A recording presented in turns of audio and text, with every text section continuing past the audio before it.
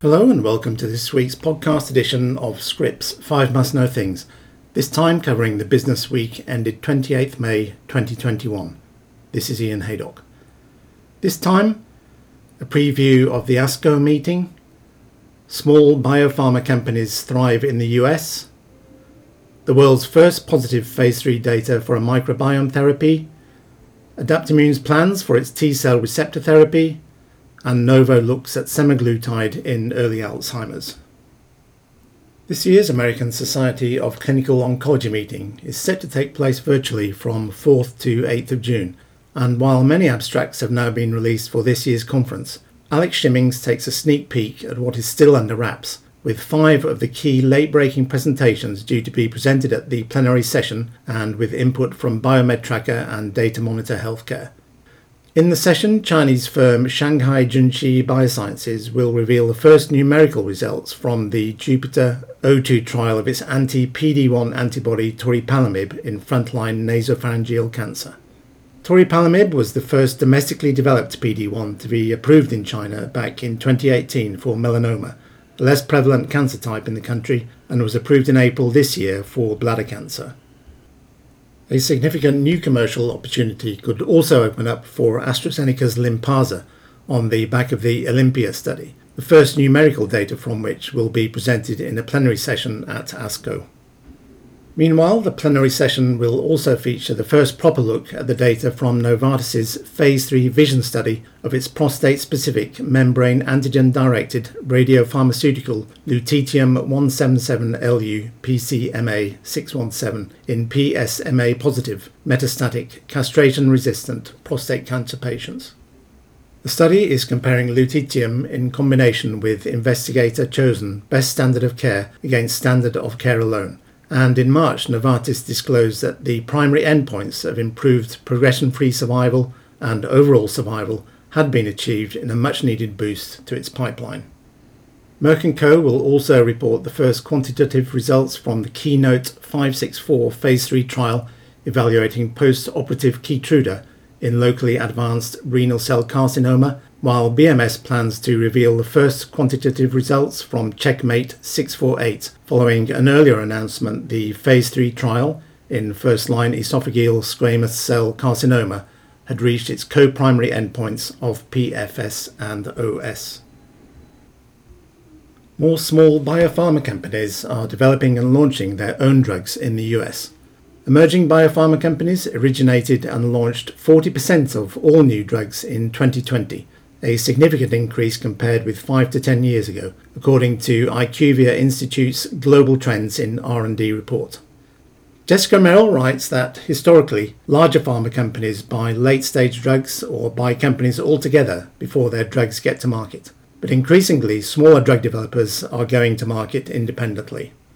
That traditional pattern is largely changed in recent years, with the last 3 years having 40% of new active substances originated and launched by emerging biopharma companies, IQVIA said in the report, which was released on 19th of May. IQVIA defines emerging biopharma companies as those with less than $500 million in sales and less than $200 million in R&D spend per year. Furthermore, the number of new active substances that launched in 2020 developed by an emerging pharma company but launched by a bigger pharma declined to only 12%, the lowest level in at least 10 years. In 2015, that number was 31%. Several factors are driving the change that has occurred over the last few years, including the well-capitalized market for biotech companies and the fact that new drug launches are increasingly targeted to niche therapeutic areas, including rare diseases and rare cancers that don't require huge commercial scale. The trend appears poised to continue in 2021. Ferring has presented more detailed data from the world's first positive Phase 3 trial of a microbiome therapy, RBX2660, showing it can safely reduce recurrences of C. difficile infection, or CDI. The privately owned Swiss company announced that the 267-patient PUNCH CD3 trial with the drug, developed by US firm Rebiotics, which was acquired by Ferring in 2018, was a success over a year ago, but has now presented the results at the Digestive Disease Week meeting. Kevin Grogan reports the data show the non-antibiotic therapy administered by enema, which consists of an intestinal preparation that restores the balance of microbes that is typically disrupted by antibiotic use, demonstrated significant superior efficacy versus placebo, 70.4% compared with 58.1%, at 8 weeks post-treatment and with a comparable safety profile. RBX2660 provided a relative reduction of recurrence of 29.4% compared with placebo. Ferring also presented an interim analysis from the PUNCH CD3 open-label study, which showed positive efficacy and consistent safety with RBX2660 for up to 6 months. The expanded inclusion criteria allowed for enrolment of patients with CDI typically seen in clinical practice, the company stated. Some 75% of participants whose treatment outcomes could be analysed were free of CDI at 8 weeks. Among patients who also reached 6-month follow-up, 74% remained symptom-free. Rebiotics has been working on the project since 2011 and claims to have put together the largest and most robust clinical program ever conducted in the field of microbiome-based therapeutics, including 6 trials involving more than 1,000 patients. With the potential to become the first to win US FDA approval for a T-cell therapy in a solid tumour indication, Adaptimmune Therapeutics is already thinking about how to commercialise a product, the T-cell receptor therapy afamitresgene or Telucel. But while the initial focus will be on the tiny market for synovial sarcoma, the firm has its eye on potentially much larger markets. The company said on 19th May that it would report initial data from the pivotal Phase 2 Spearhead-1 trial with the therapy, which was formerly known as ADP-A2M4, in an oral presentation at the ASCO annual meeting on 4th June. The company said it plans to pursue a regulatory filing in synovial sarcoma in 2022. The other potential contender to be first to market with a T-cell therapy in solid tumours is Iovance Biotherapeutics. However, that company disclosed on 18th May that the US FDA had requested extra data for Lifileucel, the tumour-infiltrating lymphocyte therapy it's developing for metastatic melanoma. The latest setback means the company plans to file its BLA to the FDA in the first half of 2022, after having already delayed the filing from the originally planned 2020. Iovance and us are sort of running neck and neck at this point about who's going to have the first T-cell therapy on the market that's in a solid tumour setting, Adaptimmune CEO Adrian Rawcliffe told Scripps Alaric Diarment. At the 29th March data cut-off in the Adaptimmune trial, 37 patients had received afami-cel, including 32 with synovial sarcoma and 5 with myxoid round cell liposarcoma, or MRCLS. In the synovial sarcoma cohort, the overall response rate for the 29 patients was 41.4%. That included 2 who achieved complete responses, 10 with partial responses, 13 with stable disease, and 4 who progressed. 1 of the 4 patients with MRCLS responded. The response rate that we're seeing is clearly superior to what's currently available, and then this data largely replicates what we saw in the Phase 1 study in a cohort of 16 patients with synovial sarcoma, Adaptimmune Chief Medical Officer Elliot Norrie told Scrip.